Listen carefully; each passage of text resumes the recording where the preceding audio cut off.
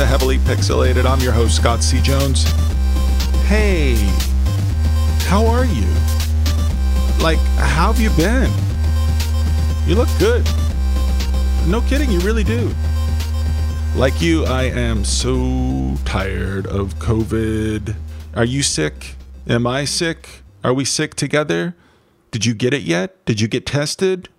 This has been going on for what, 3 years now? I took my first COVID test last week. Yes, my very first. It was negative. Good for me. And I'm done with all of this stuff now. I want to get back to living and I want to get busy making my show again. And so here we are. Also, it feels a wee bit silly to be doing a show right now because of the war. I have consumed far too much news in the last 24 hours, so what I am doing is stepping away and sharing this interview with you. This is an interview I did with an actor named Nick Harrison. Nick's more than an actor, though. He's a veritable Swiss Army knife of film and television production. He's a fight coordinator. He's also a survivor, and we're going to talk about that. Nick and I make some passing references to video games, but we're mostly going to be talking about Star Wars. Yes, good old Star Wars. How I love you. Or more accurately, how I used to love you. We were in love, Star Wars and I. Now, I really don't know what we are. Star Wars and I are still in a relationship, but it's a complicated relationship. But for Nick Harrison, it's not complicated at all. True story, Nick recently put on his movie-ready Darth Vader costume and took a long, leisurely walk around his neighborhood for fun. I took my R2-D2 down to Starbucks and I had coffee and I just let R2 do his thing. That's Nick. And yeah, he owns his very own R2-D2. And people were... It's a life-size R2? Oh, full on. It's a God. full on. And totally like I had the hollows going and talking to people. And people would ask me, can I get a picture with him? And I'd be like, ask him, you know? And then so didn't break the magic. And the funny part was when people would say, did you make him? I'm like, no. I said, every pilot is assigned an astromech and Luke's not using them anymore. So R2 got partnered with me. And people they would be like, what? And then they'd be like so excited. But I would look at some people who would come in and just talk to him because I was sitting in the corner with my coffee and just sort of being, as sort of like quiet as possible. Yeah. And some people just only engaged with R2 and didn't, and then people would look around to see like if anyone was controlling them. And it was so magical. So that's Nick. Nick's tall, he's handsome, he's super charming and engaging. I liked Nick right away, and I think you're going to like him too. On the surface, you would look at Nick and say to yourself, now there's a guy with the world at his feet.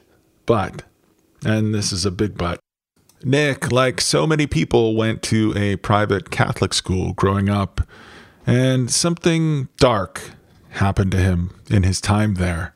In fact, a lot of dark things happened to Nick there. And the accumulation of all those dark things, well, it could have broken Nick. In fact, they almost did. Instead of letting the weight of all these dark things pull him down to the bottom of life, Nick, remarkable person that he is, chose to hold them accountable. All the people who caused him pain. He boldly chose to write a one-man show called How Star Wars Saved My Life. And Nick also wrote a book, an autobiography called Safe Space. It just came out. And that's what we're going to talk about today, Safe Space. And I would be wrong not to give you a warning. So this is your warning. Nick and I are going to have a fairly frank, open conversation, discussing physical, emotional, and sexual abuse. We're not going to get into the specifics or anything, but we are going to talk about some tough stuff. If those subjects are perhaps triggering for you, then you know what to do. Here is one of the bravest people I know. Here's Nick Harrison. Hey, how are you? Nick! It's really you. I'm here. Here I am. Oh my God. It is so great to meet you. Well, it's nice to meet. I've met you in passing before. Yeah, I used to have a show called Fools for Hire, and I think I ran into you and Victor A few different times. We've have, some of the same friends set too, like Pia and Ian and, people like that. So I didn't know you were so connected to Pia and Ian. I've known them for years. I just moved back to BC. I've been friends with Sarah Deakins for a long time, and Sarah really wanted us to talk. I don't know why that never happened. Sarah's the producer of the podcast. And, great. And so the podcast is called Heavily Pixelated, and it's mostly centered around how people lean on games during challenging times in their lives. And mostly what it is a way for me to get gamers to really open up about, how mature they are and the things that they go through and the things they endure. And so, every time something's gone wrong in my life, I got fired from a job or a girl broke up with me, anytime I was sad, I'd go buy a game. I'd play a game for 3 weeks and somehow I'd feel better. Was the game a distraction or did it give me something? I don't really know. I'm not a scientist. All I know is that's what I do. I thought I was the only one who did this kind of thing, but everybody does it. So I've had people, on the show who, they had a miscarriage, they lost a baby, and what did they play as a couple after that? And I've just had the most heart-wrenching stories that these people have opened up and shared with me. I'm super proud of my podcast. I make no money off the podcast. I just do it because I just believe in it. It's beautiful. It's the most beautiful work of my career. And I also we're getting older. There's a lot of life behind us. And so I don't want to talk about are the graphics in the original Zelda still, do they hold up now in 2020? I don't care. I've had open heart surgeries. I've had all kinds of pain in my life. And I'm just happy to be here. So I saw that Pia posted the cover of your book on LinkedIn. I'm not really a big social media person, but LinkedIn is the one thing I do look at. And I do like Pia a lot. I said, do you know Nick? I would love to meet Nick. And she's like, yeah, he's been a friend for a million years. And so she facilitated this. I also didn't want to give Jeff Bezos any money. So I tried to pay for your book. I bought it through one of the local store over here, Iron Dog Books. It's a little bookstore. They ordered it and I went and picked it up, and man, I just tore right through it. And most, I had tears in my eyes the whole time. And I am just floored by you. I'm floored by the fact that you had this experience and that you continued to endure for years and years, and you kept so much of it inside. You lived with it for so long. And for a little kid, that's a lot to carry. Mm-hmm. And the fact that you did that, there's a fork in the road at that point. Because I was molested as a kid too. And that's my own story. We don't need to go into my story too much, but what do you do with it? Lots of people, I was in a survivors group for a while too. Some people don't want to talk about it ever again. And I know later in your book, you have a section where you're trying to get people to corroborate the story. And so you're meeting with people who also went to the same school. And you just can't get there's that one scene where you go and meet the guy at the auto dealership. Oh my gosh, it was so hard. And he's like, no, I don't know what you're talking about. And I think, I think for me too, I didn't accept this until I was 45, very, very late in my life. I'm it had always been there, a million years ago. And it's what do I do with this? I don't know what to do with it. And I started therapy again in Toronto. And it was one of the first things I'm just there's something I never talked about. And it just opened up a whole new world for me. And the fact that you opened yourself up and believed in yourself enough to embrace this part of your life, which is incredibly painful. I don't know of any greater pain in the world than what you went through. And the fact that you decided to not steer your ship away from the storm, you're fuck, I'm going into the storm. I'm going to embrace all of this. Yeah, I had nowhere else to go. I mean, and that's the thing. And it was Star Wars that shaped a lot of that for me as well, because as a kid, after all the years of abuse and everything that happened in that school, seeing Star Wars for the first time, which I write about again,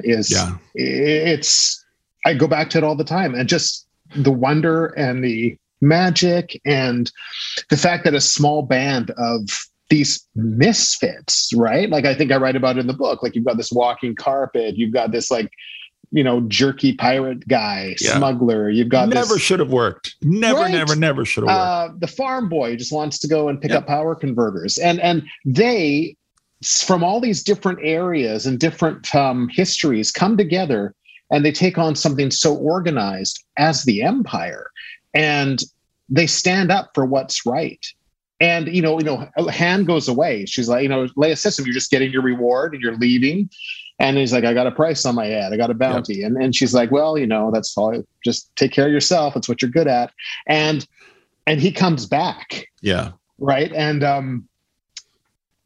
as a kid, seeing that against such great odds, such a group of people that couldn't, theoretically, they should not have succeeded. No. And they did. That's what made it, as a child, it gave me hope that you just had to stand up for yourself. And not that it made me feel better about myself, because I still struggle with imposter syndrome, thinking that, oh my gosh, like I'm not good enough. I'm not worthy of this. I'm not worthy of that. But to feel that a group of people can stand together against something so evil and share their stories or take them on and succeed. That's, for me, after everything that had been taken away from me, what more did I have to lose? And that's the beautiful thing that you describe in your book too, is you're at a fork in the road there. All your friends are watching Smokey and the Bandit, which is an adult movie, Sally Field, Burt Reynolds' mustache.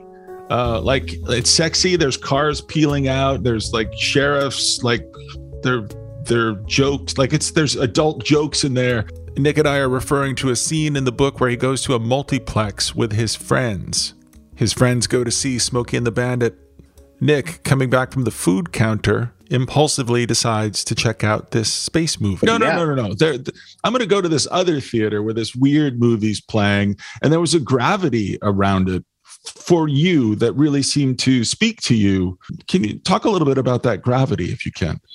Well, it was because I was a misfit. When I had left the private school and was put into the public school, I had to adapt to what public school was like. Because even though I had been abused and all these things that happened to me in the private school, there were etiquettes there that you were forced into following, like standing up to answer questions, all these things that when I went to a private or public school, the first time I stood up to answer a question, it was immediately hilarious to all the other kids. And I think day one of my first day in the new school, I was wearing my school uniform. So it was like, because that's what you did. You wore your school blues. And it immediately put me in the Outlander group, because also these other kids had been together since kindergarten. I was this new kid. They had a history. I didn't know anyone. Yep. So I immediately was this misfit. So I didn't fit in. And,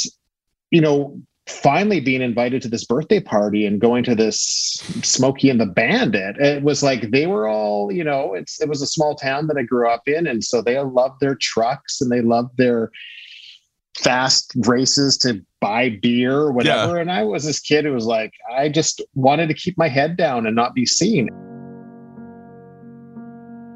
And so feeling challenged when I walked into the theater, like it was presented with that poster, it just said Star Wars. Yeah. I had never seen any of the hype or press about it, because back then it just was coming out. It wasn't as marketed as the other films were. And I was thinking, what is a Star Wars? And I wasn't having fun with Smokey and the Bandit and the E-Hine and the CB and the Breakers. And I kept going to the concession stand to get food, because that's how I would feed my shame and my anxieties. I would eat. And so I went back to the concession stand and then I got lured in. I just really did feel this compulsion to go in there. Like literally like a tractor beam had latched onto me and pulled me in. And it was like nothing I had seen before. Like sand and a gold robot and this white garbage can. Yes. And it was like, and they're talking to each other, and this little round thing is beeping, and everyone can understand what he's saying. And there was no exposition like, this is a droid and this is what we do. It was just, this is the universe you're in. This is the story. We're throwing you right in it.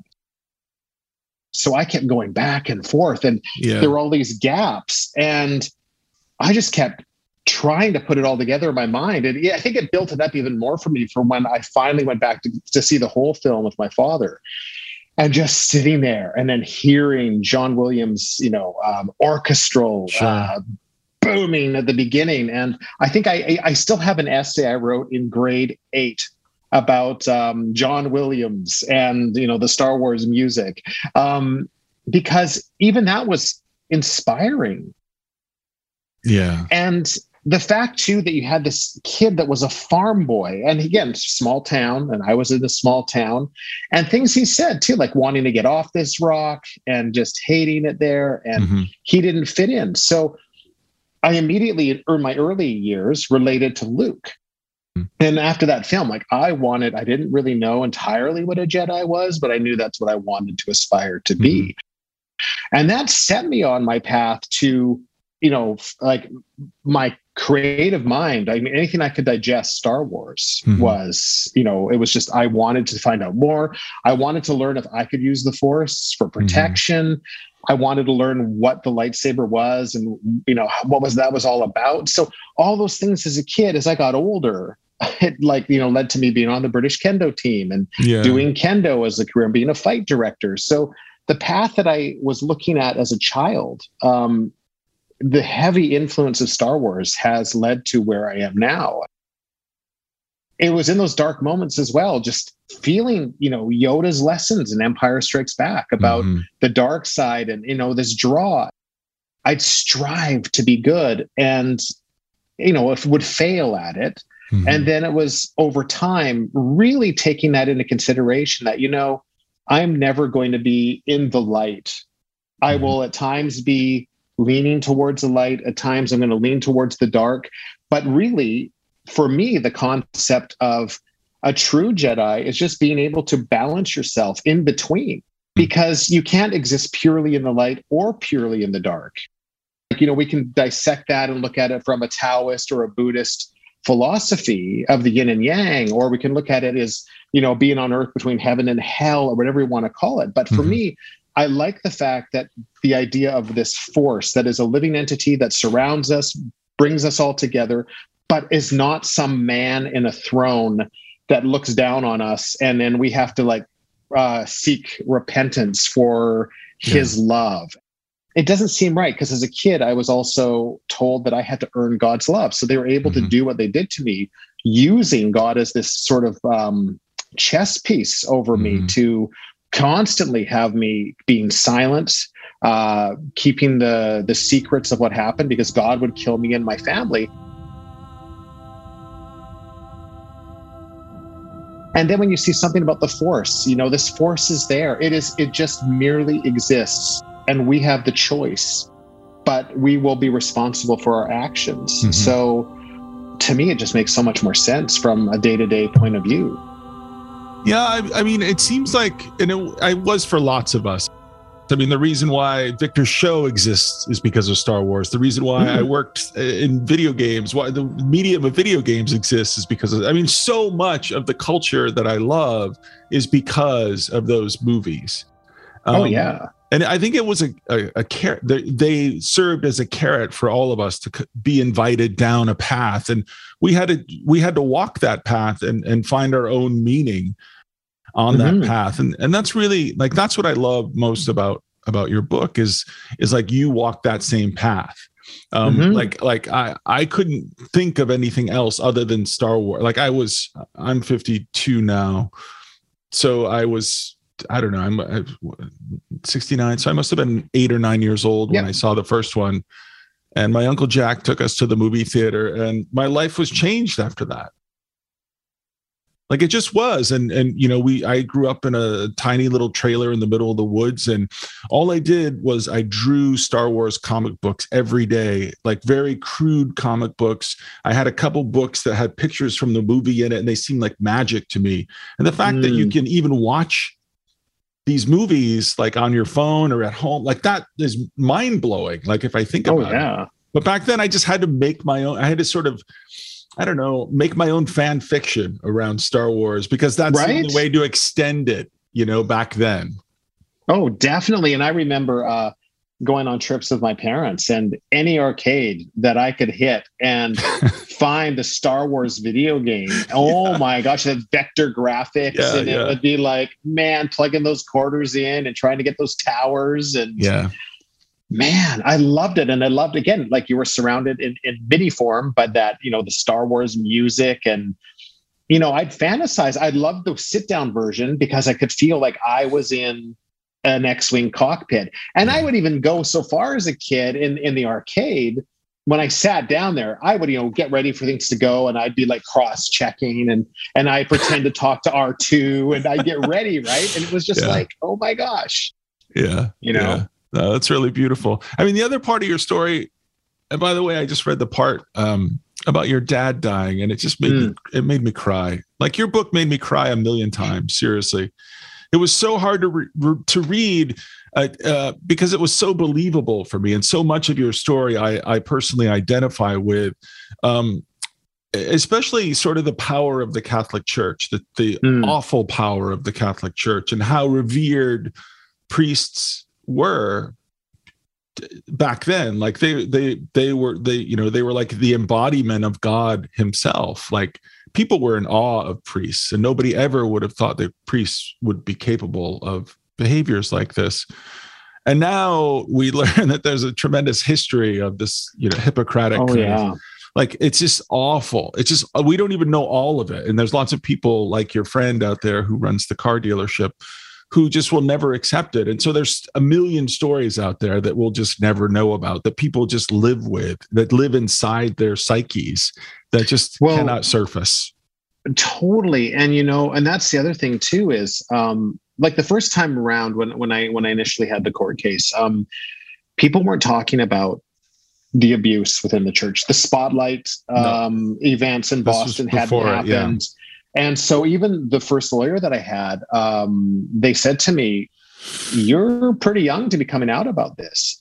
And they're like, "Normally you should be in your 50s or 60s. And I was like, "What do you mean normally?" And so because nobody was talking about it, the immediate response was, "How dare you say this about a priest? How dare you? How dare you?" And immediately labeled as a liar. And, again, having my lawyer going, you have to find other witnesses, or, that's so much not your pressure. It's on you. Again, it's on you. Right. Yes. Like, fuck off. Totally. And so, going to somebody at their place of work and throwing that on them. I mean, looking back, what that was set up for disaster. Like, but who knows? You're trying. Like, there's no like better path. You just took the path that was in front of you. I get it. So yeah, and then so this and the very interesting thing, I had been told that the case had been dismissed because they couldn't find anyone, and it hadn't been. Mm-hmm. So it sat for all these years as a dormant case, which, as things changed, and I still felt this compulsion to tell people the story, because I told my original lawyer, I said, "I'm not going to shut up about this. I'm going to continue to talk about it." And that led me to write the paper I wrote when I was working on my PhD. Beautiful. And then it led to the one-person show that I did, that Ian and Pia came to see. And then that led into the book, because I just won't shut up, because I still feel this need to respect the child that was abused, that was me as a kid, and go, you will be heard. So anyway, this new lawyer that I have, she did the research and is like, oh my gosh, this case was not officially dismissed, so let's do it. The ironic thing is, like, just the coincidence, like the lawsuit dropped the one day in early January, and then the next day the book came out. So it was just like, that was not planned. It just happened that way. Right. But the interesting thing with that was, unlike the last time with, social media really wasn't the thing, the amount of immediate response, positive, to me about, the support. And there's some things I can't talk about, which are Sure. very exciting about it as well. That the people that have spoken to me and spoken to my lawyer now, I feel slowly the voices are being heard and more voices are coming. So it's almost like, as Leia says to Tarkin, the more you tighten your grip, the more innocent star systems are going to slip through your fingers. And that's what's starting to happen. I feel that. And it feels so different now, telling my story and sharing it. And I think one of the things I did with my lawyer now, as opposed to the last time, when they put out the press release, my initial lawyer just used a headshot at the time of me. So people are like, and look at this guy, and he's taking on this poor old priest. So yeah, and he's perfectly fine, and he's strong, and he's handsome, yes, and and he's this priest tall, is, and he's just a withered old thing. Yeah, exactly. And so they use that. So I said to this lawyer, I said, no, I want you to use the photo from the school when the abuse started, which also shows me with a black eye. And so I don't know what version of the book you got, but the hardcover, there's the picture of me cover. as the child. Okay. I didn't even know there was a hardcover. Yeah, there's a hardcover version. It's right here, actually. So rub it in, Nick. In the hardcover version, that's great. There's this picture here, and so I have a black eye, and my mom is still alive, and she said to me too. They told her that I had been hit by a swing. And of course, that wasn't the case. Yeah. But there's, a documented evidence right there of like being beaten, like for school photos. Yeah. Because we use that photo, I think that resonated with people when they looked at the picture. So instead of seeing me now, they saw the child me, who was so scared, just wanted to keep my head down and just not draw any attention to myself, So I think it's a good thing. And also too, people came to me that had gone to school with me because they recognized that photo, whereas they wouldn't recognize me, Yeah. And I mean, every day I live with it. And that's why I feel this need to see it through.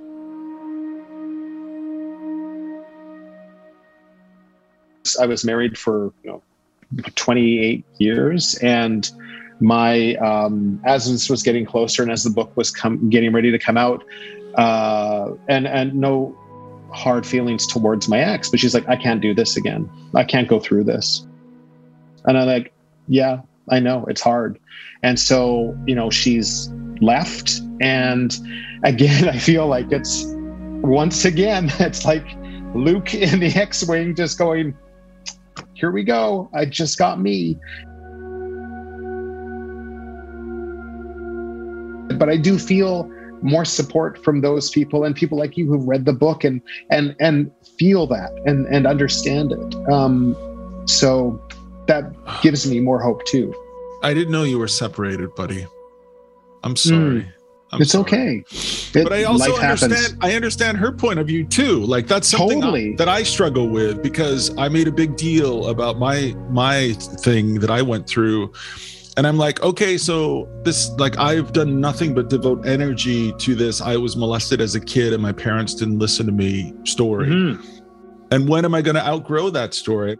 And one of my concerns is like, how, am I ready to leave this behind? Can I leave this behind? What other stories can I tell that might be important? Like, that's an important story to tell. Mm-hmm. But I also understand, like, I'm trying to outgrow it too. Like there's a part of me that's still little, that just didn't get loved and protected the way that I needed to be loved and protected. And I, I'm angry. I'm still angry, and I have vendettas too. And I'm just trying my best to I don't know, just accept it. And maybe just for me, like, I'm not writing a book. Like, you're the bravest motherfucker for writing this book. Like, you are. Like, I just don't think I can do more of it. And I think it's so like that. Like, as I was reading your book, I was just so like jaw-droppingly in awe of you for doing what you did. It is the gutsiest thing that I think anybody can possibly do after the pain that you went through and the pain that you're still enduring. even as an adult, even and now as a parent and as a single parent too. Like you are amazing. You really are. Like, I'm so in awe of you, and I completely identify with we're close to the same age. Yeah. But I experienced Star Wars 2 when I was 8 years old, and like it was scotch taped together. Like it had an amateur kind of indie film vibe to it. Right. And I think that also that made it appealing to us as kids. You're like, wow, these people, you can see their fingerprints on that film. And that's one of the beautiful things. You can't really see the fingerprints on the new movies. They're all Disney rides now. Right. But back then, like they had this it had a homegrown kind of feel to it. And I loved that. I loved it. Oh, that's it. And the like the droids, the ships, everything looked like found objects, and they looked like they were well used, like they were, and because they were, seasoned. and yes, and it wasn't just pristine. And I think that's the other draw to it that I love is that it was dirty and things were beat up and reused, and it just made it seem much more real. It didn't seem like a space film. Yes, it took place in space, but I mean, like video games that you were talking about earlier, and the draw to video games for people to cope through things. And with like Star Wars and every film, it's that hero's journey. When you start playing a game, you're given your mission or whatever game it is you're playing, and you go through your objectives. You're going through that hero journey. Even if it's like for 20 minutes a day or hours or days that you play, if you binge play or binge watch, to put yourself in that hero journey moment, and that's the thing, like with Star Wars and how my life has paralleled it a lot. It's, wow, we are the heroes of our own adventure. It's a cliche thing to say, but it's so true. And it's so true. How we choose to, like what part in the hero's wheel am I in? Am I accepting the call? Am I crossing the threshold? Am I in the supernatural realm? Am I in the belly of the beast? So at times in my mind, and I think like all survivors that we do, is we sometimes go back and we replay those moments and think, how would I handle it now? Of course, sometimes it's a futile thing to do, but sometimes it's therapeutic to go, this is what I would do now. And a lot of people, in my case, said to me, and this is like the worst thing I feel that people could say to a survivor is, why didn't you tell someone? And it's like, you don't understand the pressure that you are given as a child when you're groomed for it and when it happens. It's not that easy. But these like armchair therapists that think, oh, just suck it up. And it's like, it's not that easy. The other thing is like the Catholic Church is incredibly powerful. Like it's theater, right? I don't observe anymore. I have no interest in it. I'm not, like I was raised Catholic. I made my first communion, everything. But it's such powerful theater. And I forgot how powerful it is until I read your book. And the part that made me remember how potent it is when you talked about like the threats of your family being murdered if you told them. And like it's such a kid thing.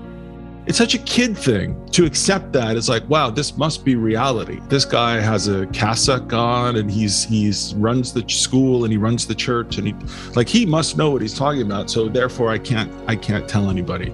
And well, that's it. And the pain of you finally telling your dad on his deathbed. Oh man. Oh my God. That was so hard. Nick told his father something that he hoped he would never have to tell his father, and that was this: that Nick's court case against the Catholic Church had officially been dismissed. I was crying so much when I read that. I'm so glad you told him. When I went to the discovery, which they, in all the documents that the other lawyer had, they just couldn't find any of the discovery documents from the one priest, which is kind of fun that they've probably gone back to the Vatican because I think they took a bunch of them away. Anyway, my dad was in the 1st Canadian Parachute Battalion. I had an older dad, and he drove me to that discovery. And on that second day, he was a quiet man. He was funny as hell. And just a great nature, but he never talked about his experiences in World War II. I found out more about him when he died at his funeral, about shit he did than he ever told me. When he dropped me off, he said, and I still think about it sometimes. He said, I wish you had told me back then. I said, I know you couldn't. I know you weren't able to, but I wish you had. And then he said, because I would have been out of jail by now.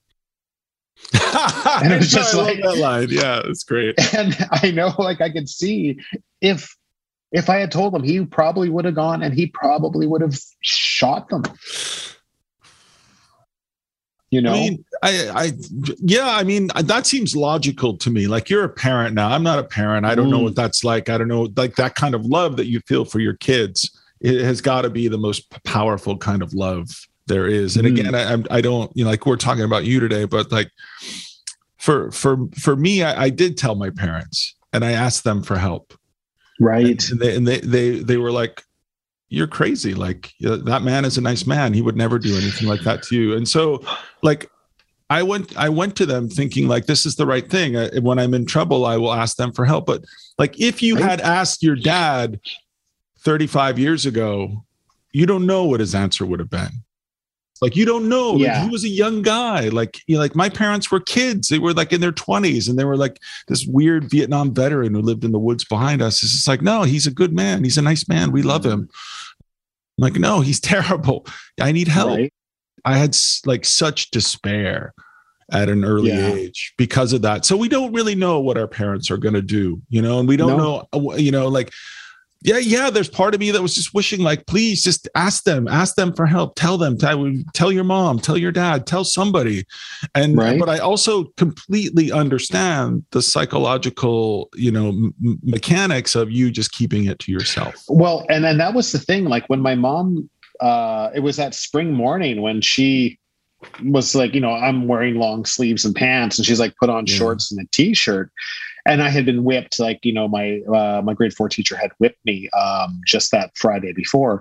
And so I had all these welts. And so as a kid, here I am in grade 4 going, oh my gosh, if mom sees these, she's going to want, what is going to happen? But then there was a moment when I was freaking out in my room, hesitating, putting on the, warmer or cooler clothing, that I was like, wait a minute, she's not a priest. Here's a kid kind of going through everything that he's been told and then realizing, oh, she's not a priest. I can tell on her and it'll be okay. It should be okay. And it was like, that was like that Indiana Jones moment, right? Of like the idol and then the sand and just going, do I do it? Right. And when she saw it, I mean, that was the thing too. I went out there into the backyard after I changed, and it was just that thing, just that look. She turned around and she saw me, and immediately her reaction, I just started bawling because she knew this was not an accident. I had to tell her. And then she immediately, like, I still remember her on the phone with one of my main abusers, who was the principal, and just yelling at him. And he had asked her to keep me in the school for a few more months so they could get their grant money. Yeah, I remember that. And I still have a scar on my chin for where the same guy threw me down the stairs, just, like a month or so before. I was pretty convinced when I look back on it that I'm sure there would have been an accident, and if I had been sent back. Because some of the kids, and you talked about it being Catholic, some of the kids who were received the strap or beatings, when they went home, because they were Catholic families, they would be told what happened by the principal, and their families would continue to punish them. So it was bad enough that they got something at school, but their parents would beat them more. Like, in the sense, I was lucky in that my parents weren't Catholic, so I didn't get that when I went home. But man, it was a heavy burden to carry. The other sort of observation I had as I was reading your book was that there were also some indigenous kids in the periphery and in the background. And like, there's a part of my heart that will forever be broken because I know that those fucking kids have stories too. And Yeah. we'll never know those stories. Who knows where those kids are and who knows what happened to them. And I just like, as I saw them, they sort of show up in a meeting early in the book. And you're just like, I could just feel their presence. And I don't know if that was intentional on your part, why you included them in the scene, but man, it's far beyond the boundaries of just you. Like it's big. It shows how massive the abuse was with the church. Part of the reason of that was, like, I still think about those two kids in our living room, speaking in their language, and the father that was there just yelling at them. And they were terrified. Yeah. It's funny. My dad had shared a story that my mom told me that I hadn't heard, but he ran a barge, back, I guess in the 60s and 50s and stuff. And so he was chartered one day and by a group. And so he picked them up, and it was a bunch of priests and nuns and RCMP officers. And he was doing a run to a secluded reserve. I think it was Tekla. I can't remember exactly which reserve it was, but he went there, and on the return, they basically did a swoop. They went in there, they grabbed the children, they put them on the barge. And my mom says my dad felt sick to his stomach, and he was like, the kids were just bawling and crying because they had just been basically stolen from their families. Now, my dad was the barge operator, and he didn't know this was happening. Like, they never told him this is what was going on. And he was trying to, like, make the kids laugh, as he would try to do. And he was disgusted. He was so disgusted. And I think that was when he finally stopped. He was so mad and so angry at what he saw. So many stories that have to be told, and so many of them that will never get told because they've been buried or silenced. Yeah. And one of the reasons I put it in my book is to drive home the point to the average reader, that, especially Canadian reader, because we have this very interesting thing in Canada, where we try to be, if we kind of diminish the extent of something so we can feel comfortable, then it's easier to digest. And I think, I see a lot of people talking about the residential schools, and by God, they need to be, more and more needs to come out about that. But a lot of people only focus on that, and they don't put it together that the priests who taught and were involved in residential school atrocities and genocide and beatings and rape, as those schools were being disbanded in the 60s and 70s and 80s and into the 90s, they were then also teaching in private schools and churches. So the monsters that maybe buried some children were responsible for other people's kids' education. And that just shows the extent of how they could just go from one thing to another. And that, I find, is a huge problem with the Catholic Church. Is it's like a great place for people to hide, because you go to one place, something happens, the bishop just moves you to someplace else, and maybe you change your name. So, Father O'Leary now becomes Father O'Donovan or something, and you can't track them. And they're protected, and you get these like old men protecting them, and you think, like, what is with that? It's so messed up. So part of that is to show that it was, it was happening. It was really unfortunate, because I never saw those kids again. I don't know what happened to them. Fuck. And especially with everything that's coming out, who knows? My half sister said something really disturbing once too, to my mom, because she was also abused in the school, but she became a drug addict.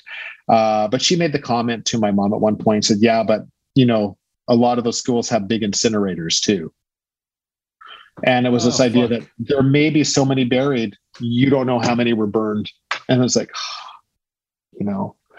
so boy, you just don't know. oh boy, Jesus Christ, this is the darkest fucking conversation. I mean, like all this stuff is real. Like this is real. You had your experience. I had my experience. There's so much pain out there in the world.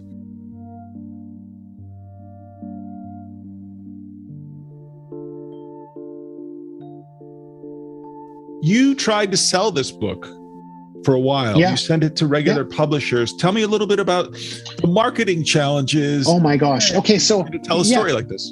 So when I had read, I sent it. I had a few. Some of the mainstream publishers were like, "Oh, well, we will be happy to read your. Sounds like an interesting story." They read it. They came back and it was like, "This isn't for us," or "No, we don't want to touch this." In addition to that, here's another how things are. In Tawasin, in this small town, they have the local papers, right? So every week they do a little thing about a local author. A new author has written a book about the trees of Tawasin, or something about the sparrow, and someone's written a story about Mary Sparkle Pants, and it's a great what a great author. Buy the book here. So I reached out to the editor, and they had done a story because during COVID when it first was going on, because I'm in a few cosplay groups like the 501st, the Rebel Legion, and I've got these, I love doing stuff for charity. I would just go around and I would do the 10K walk around in costume, never revealing who it was. It's just so you go out one day and why is Vader just walking down the street, or why is Chewbacca just, wandering around? I was the Star Wars guy. So it kind of was, and I kind of talk about that in the book, just kind of, trying to do something with it. But the editor was like, I said, hey, here's the book. It's starting to get some traction, and it would be great, because I am a local author. And his response was one sentence, we're going to pass on that. Mm-hmm. Just like that. So wait, he never read the book? No, he never read it. And I'm just going to make sure. Yeah, go ahead. Take your time. Yeah. Oh, do you want to take that and talk to Mom in the other room? Hi, Mom. Yeah, sorry. It's my ex calling. But when you got to go, Nick, that's okay. We can meet again too on another day. No, this is fine. Okay, it's totally fine. Keep going. No, he never read it. And fuck you, man. Yeah, right. And it was just like he has no clue what it is about, and it is a hard read. But I think stories like this, as difficult as they are, and it's not entirely depressing. There's hope in there. There's humor. I don't just rip out my heart entirely. I kind of put it back a little bit, but dude, I can't remember a book that I've read that made me cry so much as your book. Well, I think it's good. I think crying is good. I don't think it's bad. I think we don't do it often enough. And so I was grateful, but most people, they think it's bad and they don't want to do it. And they don't want to accept the reality, the ugly reality that we live with. You see? And that's what has to change with people, because we get so polarized and just, I only want this, like my ex is, always tries to see the best in people. And I always find the darkest, and of course you do. How could you not? Yeah. Right. And I think it's beautiful to have that kind of an outlook, to just look at only the positive side. And that's wonderful. But until we address the evil or the stories or the pain and the suffering that is still out there, it just becomes a veneer on our surface. And to be, I'm not saying that my ex is not a whole person, because of course she is. Sure. But I mean that I find that people, and like this editor, it's like when you're only focusing on the, vinyl wall appliques, right. that you put on their inspirational quotes, and you're not looking at the suffering that's out there, or people that are barely hanging on. What are you really looking at? People like this editor with my book, they just look at, abuse. No, we don't want to talk about that. As opposed to, hey, this is also an inspirational story. And this is stories that need to be told. It's only one of countless, others out there that should be told. And hopefully this story will pave the way for others to come forward. And whether it's at a coffee night, or whether it's a book, or whether it's a movie about someone else's experience, the more we tell these stories, I think the more we can learn from them. And I find that the resistance of people not to look at them or not to read them, it just does a disservice to humans. And I think it's up to you, people like you. I'm not putting all the pressure on you for, you've had enough pressure put on you over the course of your life, but we do need to change that. We need to change that. You need to change that. And I need to change that. But I'm telling you, like, I did 3 episodes of my podcast where I traveled back to my home in upstate New York, and I confronted my parents, and I broke it up over 3 episodes. Those are the least listened to episodes of my podcast. People really dislike this shit. They dislike it. They don't want to listen to it. They don't want to hear stories about it. They don't want to acknowledge that it's real, that it exists. And I feel like until we get over that, until we stop pushing it away, it's still, you're just making it more powerful. You're making it more taboo. Exactly. The more you hide it away and don't talk about it, right? It's, it's like Encanto. We don't talk about Bruno. You know what? Bruno's going to show up. So the more you don't talk about Bruno, he's going to be there, even if he's wearing go away green. It's the same thing. It was coming for you. We don't talk about Bruno. Nick here is referring to a Disney movie where there is a character who is, he's like a weather forecast for bad things. He's like a harbinger. And his name is Bruno. To talk about Bruno, to even make a casual mention of Bruno, is to invite those bad omens into your life. And so out of paranoia and superstition, no, we don't talk about Bruno. Going back to the thing about the publisher, so they didn't want to touch it. So again, because I've got this drive to go, I need to tell my story. I'm like, okay, fine. I'm going to self-publish. And self-publishing can have a negative stigma to it, although it's changed a lot because unlike in the past where it would be like, a great aunt publishing her poetry for when she was 12 and is like, okay, you've got 25 copies. Great. We'll take your money and publish it and call it a book. It's because it's just like it's like a remnant of the movie studio where you've got, back in the 30s and 40s where it's like, we got these movie studio 20s, right? It's like, you're on an exclusive contract. We're only going to do these picks. You'll never work in this town. And, it's the same with like the big publishers. You've got your big authors who make a lot of money. Yeah. You get occasional new authors that somehow break through. But the publishing house, the publisher can go, we're only going to print 100 copies. You've signed a contract. We have the rights. You're getting 25 cents a book. Yep. And we're going to decide how many times it gets reprinted. And it can just be shelved away. And so I like the idea of writing something about my story of what happened, but having the control to go, oh, you don't like it? You don't like that there's 25 copies? Well, you know what? Now there's 100 copies. Oh, you don't like that? Now there's 500 copies. Mm-hmm. You know what? I can say when there's going to be more. Mm-hmm. And just like to just go, I'm not shutting up, and to have that kind of control. And then the other part of it too is I'm sure that a lot of publishers are like, you're writing about Star Wars, don't do it. Mm-hmm. They're going to sue you. And it's like, I had written to Kathleen Kennedy, who I'd worked with on Snow Falling on Cedars. And a lot, even when I was doing the one-person show, and I would write to them and I'd say, this is what I'm doing.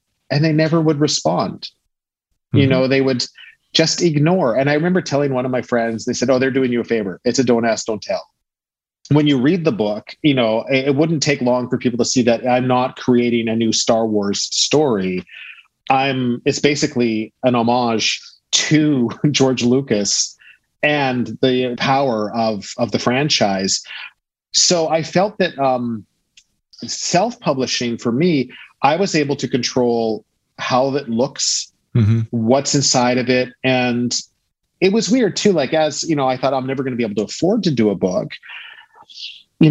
People came forward. Like, I was like, I don't know about doing a cover for a book. And Pia's like, I'll do your cover. Mm-hmm. And it's like, this is Pia fucking Guerra. Yeah, it's great. Right? It's like, she's famous. Pia Guerra, for those who don't know, is an artist, a truly fantastic artist. Pia has done all sorts of amazing things over the course of her career, but she is most famous for her work in Y: The Last Man. I didn't want to call the book How Star Wars Saved My Life, because that was the name of my play, but I thought it doesn't stick. It's too bulky.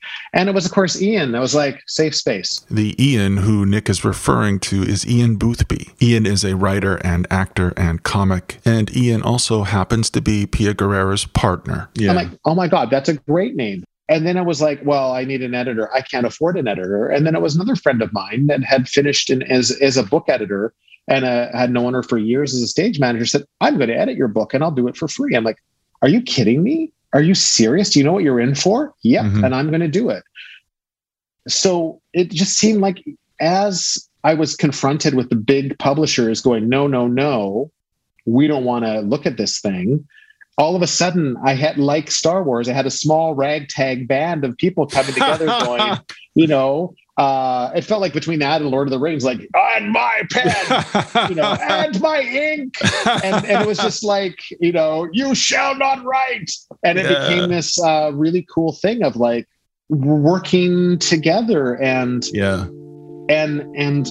they were doing it because they believed in it and felt the power and the need for the story to be told. Like Pia, I don't know if you've spoken to her much about it, but she's like, this is a fucking story that needs to be told again and again. She's a huge advocate for it. One of the things that I've been thinking about lately is the fact that the way we demonize, and I don't know if you're ready to hear this, but the way we automatically demonize child molesters. We just do. Yep. Like they're garbage. They're monsters. Yep. They're just every time there's that Catch a Predator thing, the Dateline thing, like we always like these guys, like what is wrong with, and everyone just sits there like scratching their heads like look at these monsters, get them out of there. We just have to get them out of our lives. And I'm just like, we can't just call them monsters and turn away. We have to understand where they're coming from and why they feel this way and why they're behaving this way. I watched this show on Netflix called Cheer, and it's about these two little small colleges in Texas, and it's a reality show. One of the guys from the first season turns out that he was grooming kids on Instagram, and so like everyone's just like, no. Jerry is a monster. We can never. Jerry's out. That's the end of him. And he was one of the most fascinating characters on the show. And all of a sudden, it's just like, no, he's a monster now. I'm like, let's try to understand these people. Like, why does he feel this way? Let's ask him questions and let's let him speak and don't just cancel him and turn our backs. I don't know if you agree with that or not. No, but you know what? I know what you're saying, because abuse can be cyclical, right? So what happens to you as a child, if it goes, and this is just generally speaking, obviously there's many more components to this. So this is a very generalized thing, but it's like people who have been abused, if left unchecked or without proper work, can lead to them, when they're of age, becoming the next abuser to someone else. They can perpetuate and go and carry on. So it's important, I think, to people like that to get help and treatment, and but I think institutions that allow it to perpetuate and turn a don't ask, don't tell eye, or even help shelter, that for me is the huge problem. It's when the institution allows it and perpetuates it. And that is inexcusable. But the people that have gone, that may be grooming or abusing, for me, I honestly feel with what happened to me, yes, there was obviously sexual gratification for the priests. But I think it was way more than that for them. It was a sense of power. Like they were exerting power. And again, when you have an institution that doesn't allow for marriage, and it's just like, it just sets it all up there's a lot of bad things there in the setup. But I do feel that we need to educate people, and we need to find treatment for people, both survivors and perpetrators, to help, because we can't just focus solely on the victims. Otherwise it's just going to continue, because unless we address the root cause and get to it and find out why it's happening, this is going to continue on. I'd rather it just be an anecdote in history, 1,000 years from now, they go, well, there was a part of time when this happened. We don't do that anymore. I hope that one day that it is true. But unless we do that, it's just going to continue. But if you could say something to somebody who's holding your book in their hands in a bookstore and trying to decide if they're going to buy it, like what would you say to them? How would you convince them that this is something worth reading? Oh my goodness. Wow. That's a difficult question. I would say probably this isn't every person's story. I'm not a famous hockey player. I'm not a celebrity. I'm a kid who came from a small town. And I would say we are all children of the Force. And maybe you will know someone, or maybe you yourself, and you're not alone. And to just know that in the vastness of the universe, you look up at the sky at night and just see how dark it is. And yet there's all these little specks of light. It just feels like maybe we're just those specks of light that just need to chart between each other and find a connection in that vast vacuum of space. I don't know. That's beautiful. Well said. Oh, thanks. It just came to me. So you're very articulate. Well, you really are.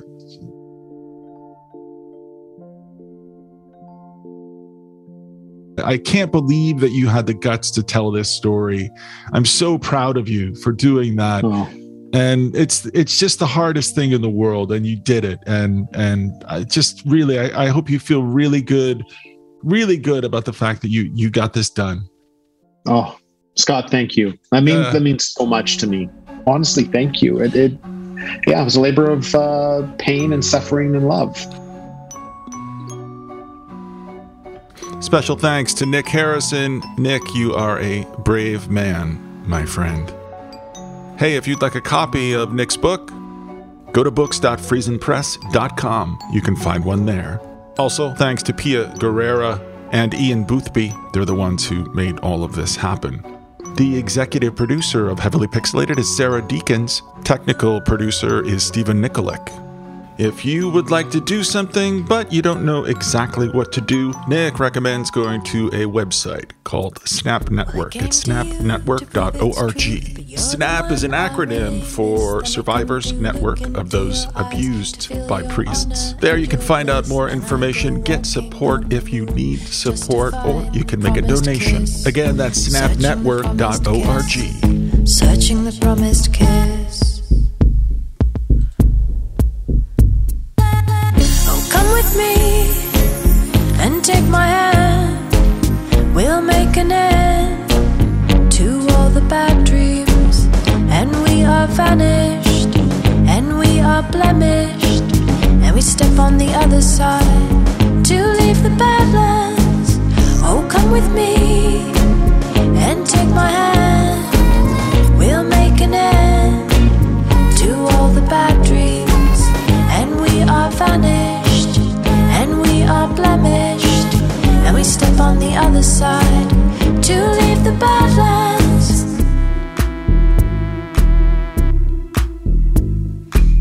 Well, fun, it's you I really miss. A piece of sweet and slow release. And with the time that passes away, I recognize my whole blindness, my ceaseless walking on the moon, just to find another kiss. Searching another kiss, searching another kiss. Oh, come with me and take my hand. We'll make an end to all the bad dreams. And we are vanished, and we are blemished, and we step on the other side to leave the Badlands. Oh, come with me and take my hand. We'll make an end to all the bad dreams. And we are vanished, and we are blemished, and we step on the other side to leave the Badlands.